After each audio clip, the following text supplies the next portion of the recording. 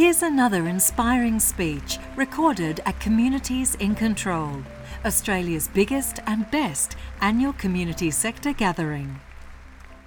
Thank you very much, Dennis, for that overly generous welcome, and good afternoon, everyone. It is lovely to be back in the midst of Communities in Control. Do you ever find yourself despairing about man's inhumanity to man? Yes. Do you sometimes wonder whether the wearying gender wars will ever end? Are you shocked by the level of violence in our society? Yes. Are you shocked by our failure, even after all these years, to effect true reconciliation between Indigenous and non-Indigenous Australians? Do you sometimes shake your head in disgust at the behaviour of politicians in our parliaments? Yes. Are you saddened when you hear people abusing each other? Of course. The answer to all those questions is yes, and I could go on with a gloomy list like that for as long as we've got. There is plenty of ugly stuff in the world. In fact, it's quite fashionable at the moment to be gloomy. It's quite fashionable to be cynical about the state of the world and the kind of people humans are. And of course, if we paid attention, too much attention, to radio and television and print news, we might form a very gloomy impression of the world because, of course, news is about stuff that makes news. And what makes news is stuff that is unusual, stuff that is not normal, conventional, routine. That doesn't make the news. What makes the news is when people do something extremely unusual and mostly in a negative direction. So why don't we look at the big picture? Why don't we look at the whole story and remind ourselves that in fact there is much more good stuff happening in the world every day than any of the bad stuff you hear on the news, ugly and dreadful though some of that is. The everyday acts of kindness, compassion, goodwill, cooperation going on all around us all the time and never making the news for the very simple reason that that's humans being normal humans. Just think about some of the examples of what's going on around you all the time in a positive way. The people who would stop without a second thought to help strangers out of a jam. The people who will help a frail elderly person cross a busy street or get on or off a bus. The people who give up their own ambition in order to support perhaps a partner or someone else to satisfy their ambition, or to care for a relative living with some disability. The people who night after night, week after week, year after year, volunteer their services to help feed the poor and the homeless. The people who, again, without a second thought, rush to the aid of those who've been affected by floods or fires, especially that most dramatic of all bushfire seasons that we had at the end of 2019, beginning of 2020.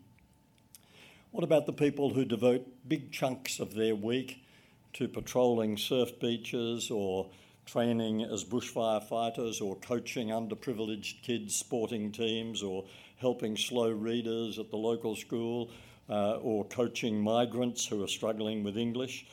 And in Victoria, what about the thousands of retired school teachers who volunteered their services to help kids who'd been disadvantaged by the so-called homeschooling that went on during the pandemic lockdown? And any parents in the room who were trying to be homeschoolers probably know what a futile exercise that was for so many, and futile and stressful for most parents involved in it. And what about those people who, quite late in life, plant trees? They know it's going to take a long time for that. They're never going to pick the fruit. They're never going to sit in the shade of those trees, but they do that as an act of kindness for future generations. What about, at the simplest level, those people who always smile, always say hello or give you a wave when they pass you in the street, even though they may not know you and you may never see each other again. Well, I could go on with that list. That's a much, much, much longer list than the list of terrible things going on in the world. The good deeds in any human society always outnumber the bad, and that's because the tendency to behave kindly is an inherent part of human nature, and we often overlook that spectacular fact about our species. We are, after all, a social species. We are built to connect. That's who we are. That's in our nature. We are designed to cooperate with each other. We're utterly dependent on families, neighbourhoods, groups, communities, workplaces, schools, organisations of every kind to sustain us and nurture us and provide the emotional security that comes from that all-important sense of belonging. Now, because we need some measure of social harmony in order for our species to survive, let alone thrive, our brains are wired for kindness and cooperation. Neuroscientists can now peep into the human brain in a way that psychologists and philosophers could previously only imagine. And what they tell us is there is an identifiable cooperative centre in the brain. That shouldn't surprise anyone. Of course, a social species like ours would have evolved with a cooperative centre in the brain because that's what we need to make the species function, and it's probably our most precious asset. And yet, it's very easily undervalued or brushed aside in favour of more ego-driven, competitive, self-centred impulses which also exist. But when we're being true to what Abraham Lincoln described as the better angels of our nature, we're capable of great kindness. And notice this, we're capable of great kindness even towards people we don't like. We're capable of great kindness even towards people we could never agree with about anything. We're capable, here's perhaps the most sensational bit, we're capable of great kindness even towards total strangers. 250 years ago, Samuel Johnson wrote very wisely, I don't agree with everything Samuel Johnson wrote, but he was certainly wise about this when he wrote, "Kindness is in our power, even when fondness is not." In other words, you don't have to like someone in order to be kind to them. In fact, isn't the kindness of strangers and of people who we might think of as enemies one of the loveliest things you've ever experienced? Isn't it one of the most encouraging and hopeful aspects of human nature? Well, think about 2020. Hard not to. During the pandemic and the bushfires that preceded it, we in Australia, and most especially in Victoria, drew on our capacity for kindness on a massive scale. In fact, I'd interpret it this way. I would say we had never previously witnessed an outpouring of love like we did during the pandemic. The empty car parks, the deserted school playgrounds, pubs and restaurants closed, people keeping a respectful distance from each other when they had to mingle at the supermarket or in a coffee line or at a bus stop, people wearing masks when asked to do so, but going way beyond what they were asked to do. Neighbours looking out for each other, doing each other's shopping, paying more attention to the frail aged and others at risk of social isolation in their neighbourhoods and communities. Now, not everyone would interpret it as positively as I just have. Some people found it all a bit spooky. Some people said, "Isn't it sad? I see the school playground empty and I just feel sad." Now, some people, of course, tried to carry on as if nothing had happened and they were putting their own and other people's health at risk. But most of us accepted the seriousness of the situation and responded accordingly, as humans always do when there's a crisis or a catastrophe to be dealt with. I was talking to a journalist recently who said, yeah, but people were fighting over toilet rolls in supermarket aisles. And I said, how many? We heard all about them on the news. We saw the same footage played endlessly. About maybe 6 people in Australia fought over toilet rolls in a supermarket aisle, but 25 million didn't. We behaved as we usually do, whether it's a societal crisis or a personal crisis. Maybe a life-threatening illness, maybe a bereavement, maybe a relationship breakdown or a retrenchment, or on a societal scale, floods, fires, or pandemics. How do we typically respond? Not universally, but typically, how do we respond? Well, by modifying our behaviour in the case of the pandemic, by modifying our behaviour so radically in response to that threat, we were showing our care and concern for each other and our willingness to make personal sacrifices for the common good. Now that sounds grandiose, doesn't it, when I say our willingness to make personal sacrifices for the common good? But that's what humans do, because we belong to a social species. We belong to a cooperative species. We make personal sacrifices for the common good routinely, not as something to make a song and dance about or a fuss or to seek praise for, but simply the way it is for people who understand fully what it means to be human. And those are all signs of what I regard as the purest form of human love. That's why I described our behaviour during the pandemic as an outpouring of love. Of course, I'm not talking about romantic love, which is exciting. I'm not talking about familial love, which is remarkable, allows us to love people we don't always particularly like in our families. Companionate love is absolutely fundamental to our mental and emotional health. We need those circles of friendship. But there is this other, I think, purer form of love, the love that has this sounds like a contradiction, but stay with me for a moment, the love that has absolutely nothing to do with emotion, the love that has absolutely nothing to do with affection, the love that says we are going to treat each other kindly and respectfully, regardless of how we happen to feel about each other, because we know that's the only way a human community can survive. One of the most impressive things about humans is not only our capacity to cope with life's inevitable disruptions, upheavals, catastrophes, whether, as I said, personal or societal. And not only do we cope with them, generally speaking, in the way I've described, but we also learn from them and even benefit from them.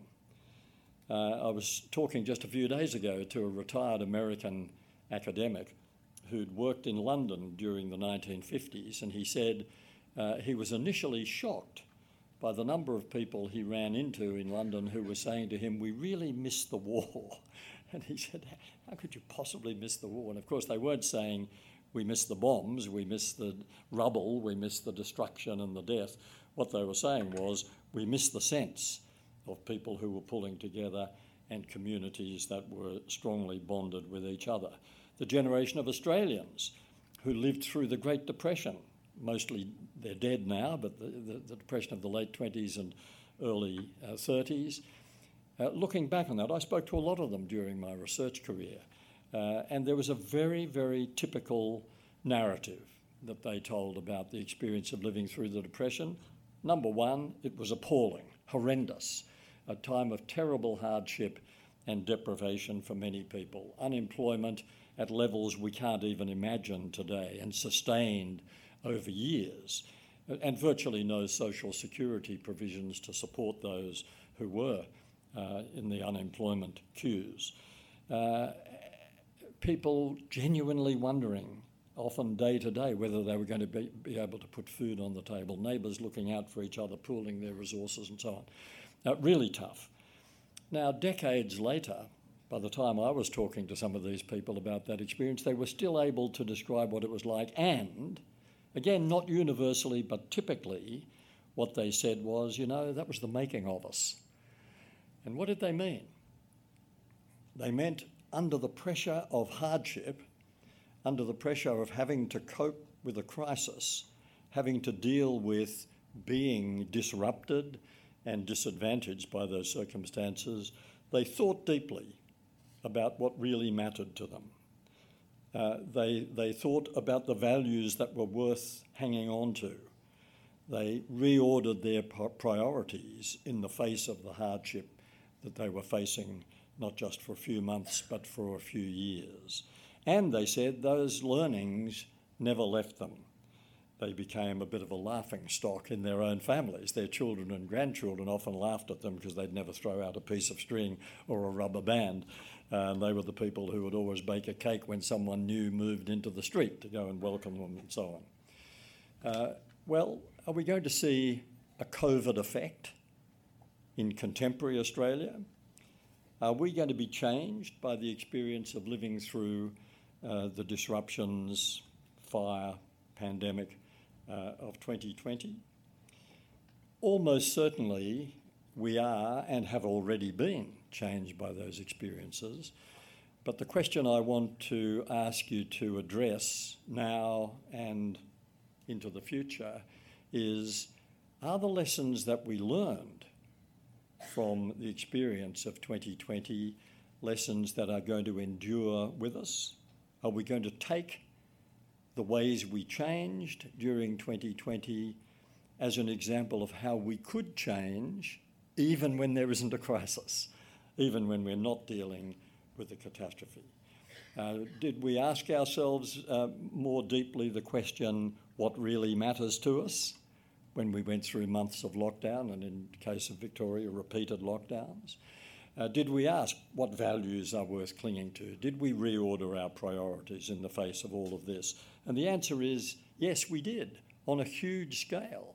And typically we became, during those months, more caring of each other, because that's the inevitable consequence of realising, as we always do when there's a crisis or a catastrophe to deal with, that we are not individuals, unique, separate, independent. We are that, but the deeper truth about us, the real story about us, lies beneath all that. The real story is that we are all part of a shimmering, vibrating web of interconnectedness and interdependency. Think about some of the ways the pandemic has already changed us. So I've already mentioned the impact of on local neighbourhoods. I'm sure you're aware of what happened in your street or suburb or town, and you can multiply that up all over Australia. I'll just give you a couple of very quick examples of cases I'm aware of. Early in the pandemic, I found myself trapped in a webinar. I'm sure you've participated in webinars. A word, incidentally, that I think should have been strangled at birth. But anyway, we know what a webinar is, and inevitably in the webinar we were siphoned off into chat rooms, and I found myself in a chat room just with two other people, both young men, early 30s, I'd say, one in Melbourne, one in Sydney, and they didn't know each other. By coincidence, they had each moved into new accommodation just before the lockdown. So they found themselves in a street, in a suburb where they knew no one. And so what did they do? Quite independently, they each did exactly the same thing. They wrote little notes in which they said, I'm new to the street, I don't know anyone here, but here's my phone number. If you need anything, shopping, mowing, prescriptions collected, anything, just give us a call. Question. Would those young men, had they moved into that new accommodation without a lockdown, would they have done that? Almost certainly not. Almost certainly they would have moved in, just got on with their lives, maybe eventually got to know the neighbours, maybe not. Maybe the neighbours would have noticed them, maybe not. But the crisis, the disruption, brought out the best in them, and I have no doubt in the neighbours that they left those notes with. Another quick example, in Melbourne, a friend of mine is a grandmother who, during the lockdown, with her daughter and 2-year-old granddaughter, developed the habit of going to the local farmers market every Saturday morning, getting a bag of oranges, walking up and down the street and having the three of them, and having the 2-year-old offer an orange to everyone in the street. Would you like an orange? Of course, everyone wanted an orange, offered to them by a 2-year-old girl with mum and grandma standing behind. And they did that every week during the lockdown. They stopped once the lockdown stopped, but they said that the street has been transformed. People are much more inclined to greet each other, to smile and wave and so on. As a question, would they have spontaneously thought of distributing oranges in their street if there hadn't been a crisis? No. Other things that changed. We became more aware of the risks of social isolation, didn't we? Because we all got a tiny taste.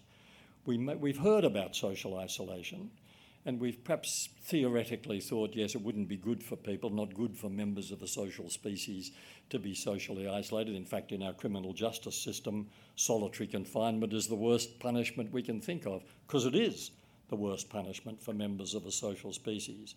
But now we got a little taste of it, particularly if you live alone. You had a little taste of what it's like for people who are constantly at risk of social isolation, and you might have sensed the health hazards that are associated with social isolation, and it's a long and daunting list of health hazards, not just obviously anxiety and depression and loneliness, that triple epidemic that we are suffering from long before the pandemic hit us.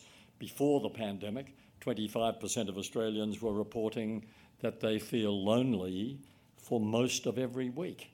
So loneliness was a problem pre-lockdown and much more of a problem during lockdown, but also health consequences like hypertension and inflammation and disturbed sleep and greater vulnerability to addictions. And all of these things are associated with social isolation. Now we are not socially isolated. Perhaps we are being a little more thoughtful about the people who still are and who need us to contribute to minimising their risk of all those things happening to them. Many of us revised the need for travel. We revised the need for buying all that stuff that we typically buy. Many people who worked from home realised that they could lead a more flexible life even when they were permitted to go back to the workplace, that they could be, life could be a little simpler. And everyone found to their amazement that productivity actually rose when people were working from home. Not very surprising. Take away 2 hours of commuter stress from your day, and you're much more likely to be productive. We discovered that IT is brilliant. We all learned about Zoom and webinars. Many of us became Zoombies from too much time on Zoom. And we all thought, isn't that brilliant? It's a life-saving technology when we can't see each other. But didn't it remind us vividly and powerfully of just how inadequate the technology is, of how different it is from this, how different it is when you're gazing at a two-dimensional picture and your brain is trying to process it as if it's three-dimensional, which it isn't, and then switching back into three-dimensional. People described how much tireder they got as a result of having a Zoom meeting than a three-dimensional meeting, and that was true. There is a form of brain fatigue that actually follows from the business of trying to process what you're thinking of as 3 dimensions in 2 dimensions. Underneath all that, I won't go on and on about it, but underneath all that, I think it's fair to say as a general point, we learned to value each other more. We learned to appreciate just how crucial personal connections, personal contact really is. Even the tone of emails changed. In my experience during the pandemic, the first and last paragraphs were often more personal, more caring than the normal cut to the chase kind of email. Well, don't you think it would be a tragedy? Don't you think, in fact, it would be rather pathetic if we forgot all those lessons and just went back to the way things had been before we had that formative learning experience in the face of that disruption? Maybe not everyone is hoping that we'll internalise these lessons. I saw a wonderful cartoon last week, 2 women talking to each other about the experience of the pandemic. One was saying to the other, I'm looking forward to the time when I can forget all that stuff I learned about myself while we were in lockdown.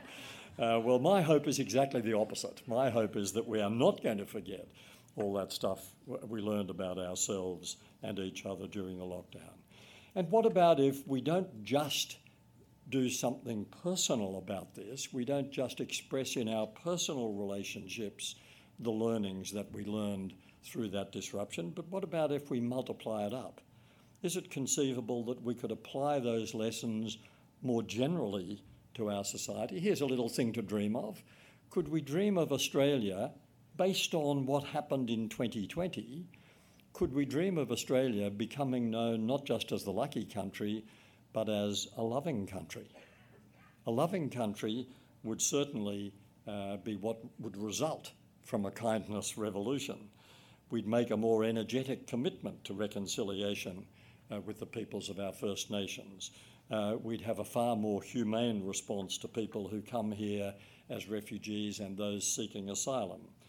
We'd make a more determined effort to eradicate poverty and homelessness. There'd be much more urgent action about minimising the impact of climate change. We might finally grow out of, how about this? We might finally grow out of racism, sexism, ageism. A more loving country would certainly be more generous to those for whom we have no work, to those struggling with mental illness, disabilities, other debilitating conditions. A more loving country would take much better care of its frail aged. A more loving country would tackle the problem of educational inequality with more imagination. For a start, perhaps by cutting back on the $12 to $15 billion of public money we give to non-public schools every year, resulting in many public schools being under-resourced. A more loving country would insist on far more civility in the conduct of our politics and industrial relations and so on. Well, do we really need crises and catastrophes? Do we have to wait for a war, let alone a pandemic, to jolt us into resetting our personal and national agendas? I think it would be a bit sad if that were the case. Haven't we had enough of a learning in 2020 to go on with it?